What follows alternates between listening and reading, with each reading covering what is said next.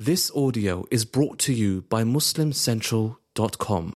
Dear brothers and sisters, in this period of isolation, where we have had a chance to reassess so much about our lives, one of the discussions that has frequently been brought up is the role of relationships in our lives, human connection in our lives, the way that families have been obviously separated and distant from one another.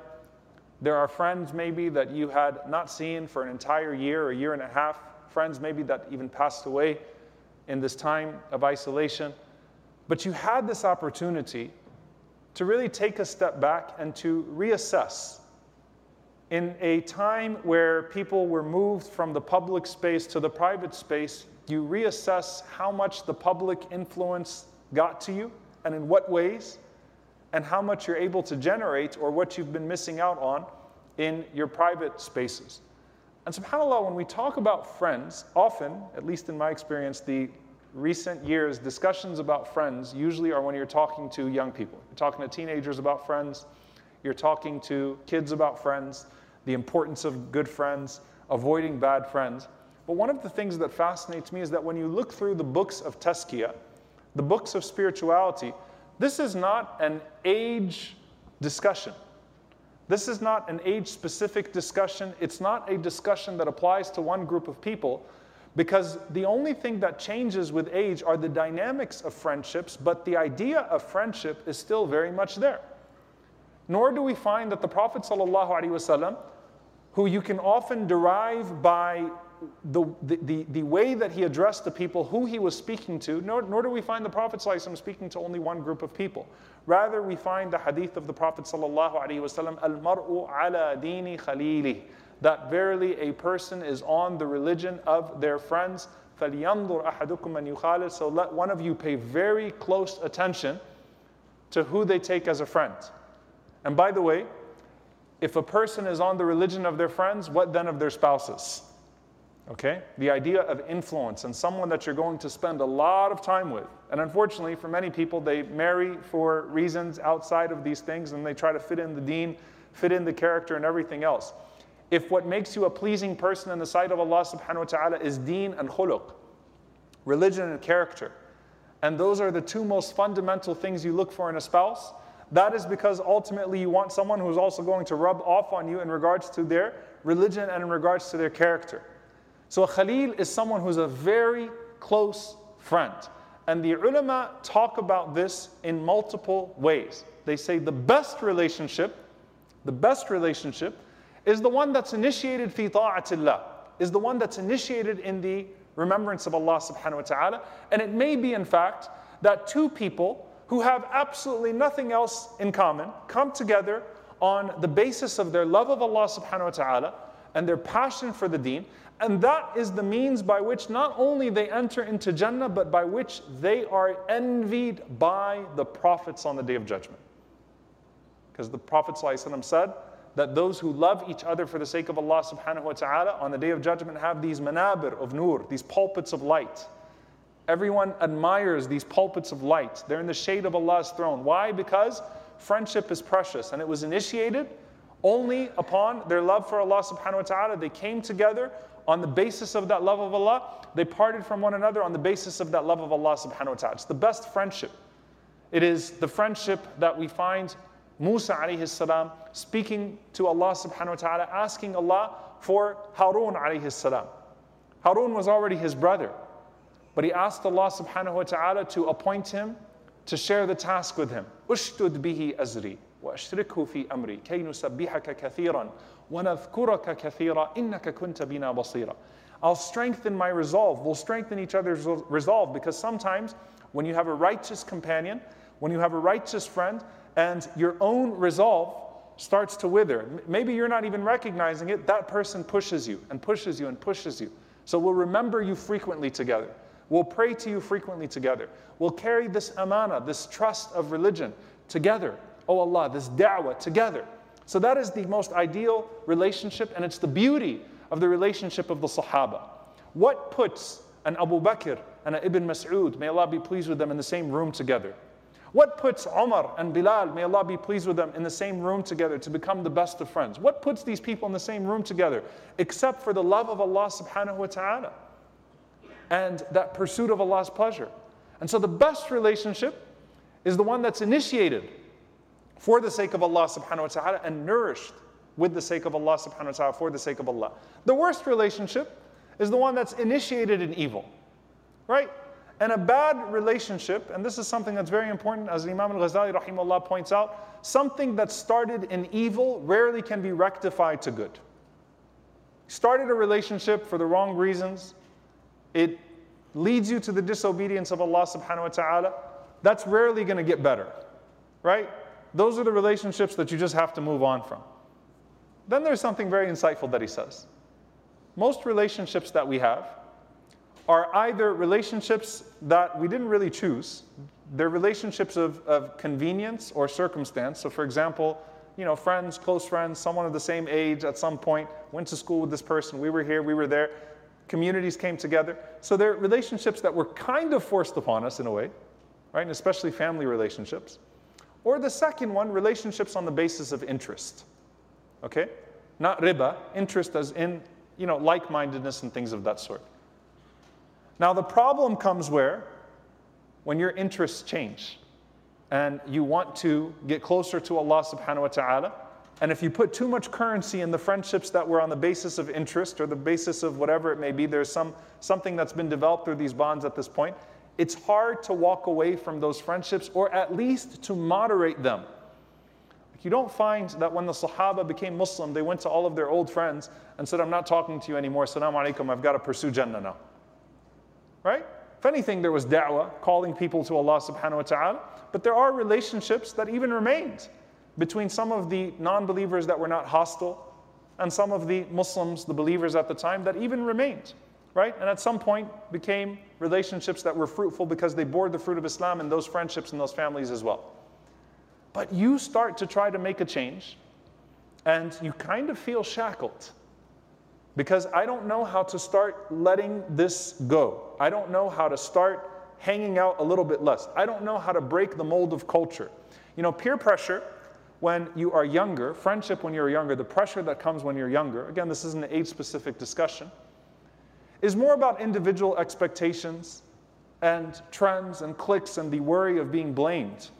When you get older, right? It's also cliques and expectations, and it's like, I've got to do parties the way my friends do their parties. We've got to gather the way they gather. We've got to talk the way they talk, those types of things. But it's more of the fear of loneliness and, losing out on your friends. You don't go to school anymore and make friends the way that you typically make friends. Here's what happens, though. What is consistent throughout is that the influence that your circles have on you is inevitable and not easily detectable. Every single person that you spend an extended amount of time with influences you, whether you like it or not, whether you deny it or not, and in ways that you can't even connect or detect, right? You start talking the same way sometimes.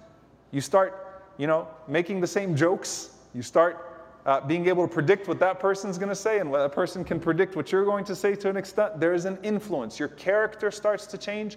Your standards start to change. The things that you see as objectionable or not objectionable, praiseworthy or not praiseworthy, that all is going to impact you, whether you like it or not, whether you're 17 years old or whether you are 7 years old. Your group will rub off on you, and it's not about whether or not it will rub off on you, it's about the extent to which you let that rub off on you. Okay? And that's why there's a saying, as-sahibu sahib. A sahib, a companion, is a sahib, someone who drags you. Imma ila al-jannah wa imma ila an-nar. Either drags you to paradise or drags you to hellfire. Literally, the Prophet ﷺ said, you will be resurrected with the people that you love. The people you hang out with, are those the people you hope to be around on Yawm al-Qiyamah? Are those the people you hope to show up on the Day of Judgment standing with you, that you think will have the best chance of making an argument for you? Or are you going to say, oh God, I'm going to pretend I don't know this person? Who do you want around you on the Day of Judgment? That's who you should be around in this dunya. Who do you want around you on the Day of Judgment? Now the influence is subtle. And the Prophet ﷺ talks about these subtleties, right? Where the famous example of a person who sells musk And if you don't purchase, a good friend is like a person who sells musk. Even if you don't purchase their product, their inventory, they're going to rub off on you. And you're going to smell good. Likewise, you have the opposite of that, an evil friend, a blacksmith, right? Just think about a smoker, right? No offense to the smokers here, but smoking is haram. All right, someone smokes cigarettes and you're around smoking. Secondhand smokers, the smoke gets on you, you start to smell nasty, right? Even if you did not smoke the cigarettes yourself, right? There's something that happens to you in the process of all of this, right? So here's what the Prophet ﷺ teaches us to make of all of that. And here's where we come to our ulama of how to make things of that. Imam al-Shafi'i rahimahullah ta'ala, he says, أُحِبُّ الصَّالِحِينَ وَلَسْتُ مِنْهُمْ. I love the righteous, even though I don't really consider myself to be amongst them. Meaning, you know what? When I hang out with the ulama and I hang out with righteous people, I don't feel like I'm at their level. I feel like they're better than me. لَعَلِّي أَنْ أَنَالَ بِهِمْ شَفَاعَةً. Not only will I hope that their character will rub off on me, but I hope on the day of judgment I would have their intercession. وَأَكْرَهُ مَنْ تِجَارَتُهُ الْمَعَاصِي. And I hate the one who trades in evil. وَإِن كُنَّا سَوِيًّا فِي الْبِضَاعَةِ. Even if I feel like we have the same inventory. I don't like people that trade in evil, even if I feel like we trade in the same inventory. So I love those who trade in good inventory, hoping that they'll rub off on me and they'll remember me on the day of judgment and testify for me. And I don't like those who trade in evil because I'm afraid that, even though we might have the same inventory, those are not the people that I want to be around on the day of judgment. Hence, Imam bin Ata'illah rahimahullah ta'ala talks about this powerful way of approaching friendship. Do you want a friendship that's just halal? People around you that simply don't make you do haram? Alhamdulillah, the best types of journeys and people that you can be around, people that won't make you sin. You can enjoy what Allah subhanahu wa ta'ala has allowed you to enjoy, and you're not going to sin. That's a good step. But to befriend people who actually inspire you with their very being. They inspire you with their hal. He said, rahimahullah ta'ala, in his hikam, in his wisdoms, لا تصحب ما لا ينهضك حاله ولا يدلك على الله مقاله. Don't hang out with people whose hal, whose state does not inspire you. The state should be an inspiring state. There should be something about their character that you can identify, something about their state that you want to rub off on you. If you can't identify it, then it's probably not the greatest friendship. Especially if you can identify a bad trait, that maybe I backbite more. Maybe I gossip more when I'm around this person. Things flow easier. No, someone whose state inspires you. And someone whose words direct you towards Allah subhanahu wa ta'ala. Either they remind you of Allah subhanahu wa ta'ala by remembering Allah subhanahu wa ta'ala themselves and injecting the remembrance of Allah subhanahu wa ta'ala in your gatherings, or they are not afraid to remind you of Allah when they see you distancing yourself from Allah subhanahu wa ta'ala. Some people, in the name of friendship, will support you by praising you when you're distancing yourself from Allah subhanahu wa ta'ala. They'll tell you, you do you.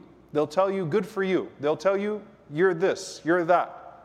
I love you, this, that. Which is great to say, I love you, right, at all times. But, unsur akhaka zaliman madlum. The Prophet ﷺ said, support your brother when he wrongs and when he is wronged. How do you support him when he's wronging? Stop him. You love that person? You're going to tell them when they're going far away, when they're distancing themselves. Now, of course, if that person themselves is far away, then who are they to tell you that you're going far away? They don't recognize it in themselves. Why would they recognize it in you? So someone whose hal is there, who is at a station that is better than you in this regard, and someone who will tell you when you are departing from your stated claim where you want to be. Not someone who's going to congratulate you, not someone who's going to support you in your haram, not someone who's going to tell you, hey, you know what, I understand that it's been a rough time. No, someone out of love for you that will have that tough conversation for you. Because they love you more than they love your friendship. That's true love. They love you more than they love your friendship. So they're willing to have those conversations with you, even if that means that it's going to compromise the friendship. They will not be supporters in evil. But instead, they will be allies for your absolute akhirah, what you are seeking in the hereafter. He goes on to continue to say in his hikam, he says, رُبَّمَا كُنْتَ مُسِيئًا فَأَرَاكَ الْإِحْسَانَ مِنْكَ صُحْبَتُكَ مَنْ هُوَ أَسْوَأُ حَالًا مِنْكَ. You might be a person who is completely musi', away from Allah subhanahu wa ta'ala, but you see yourself as a muhsin. You see yourself as a person who excels, a good doer. Why? Because you're with someone who's in a worse state than you. And so you see virtue in yourself. That's a powerful idea. If you're around people with no standards, then your standards are going to fall. Your standards are going to fall. And then you're going to look at yourself and you say, maybe I'm not so bad. Right? I'm ahead of the game.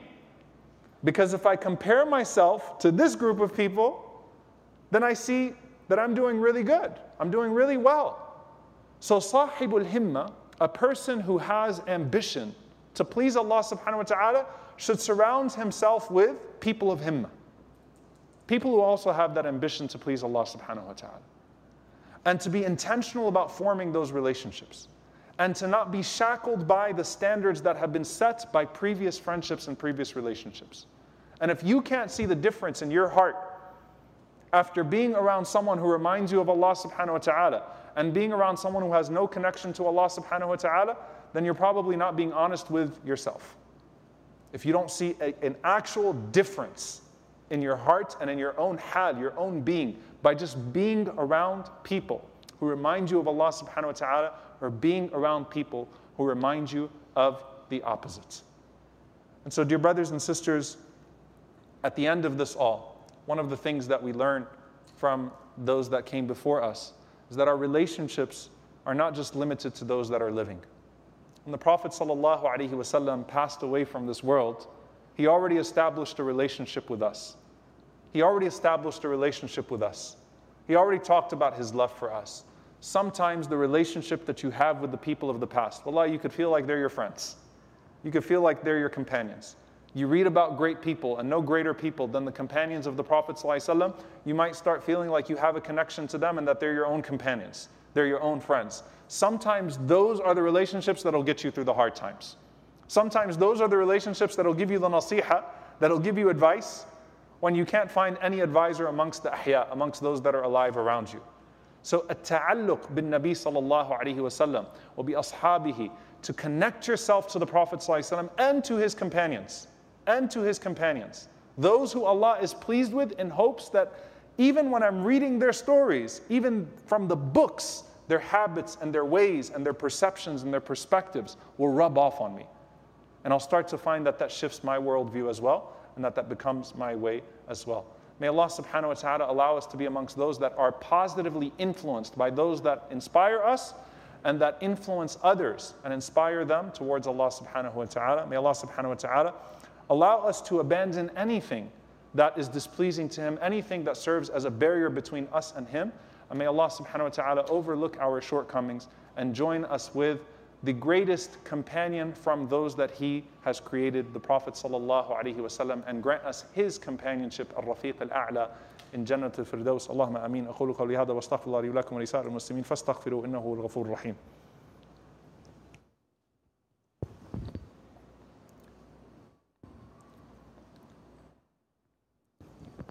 الحمد لله والصلاة والسلام على رسول الله وعلى آله وصحبه ومن والاه. اللهم اغفر للمؤمنين والمؤمنات والمسلمين والمسلمات الأحياء منهم والأموات إنك سميع قريب مجيب الدعوات. اللهم اغفر لنا وارحمنا واعف عنا ولا تعذبنا.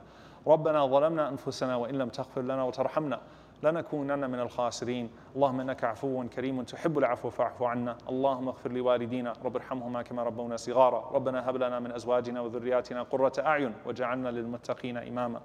اللهم انصر إخواننا المستضعفين في مشارق الأرض ومغاربها.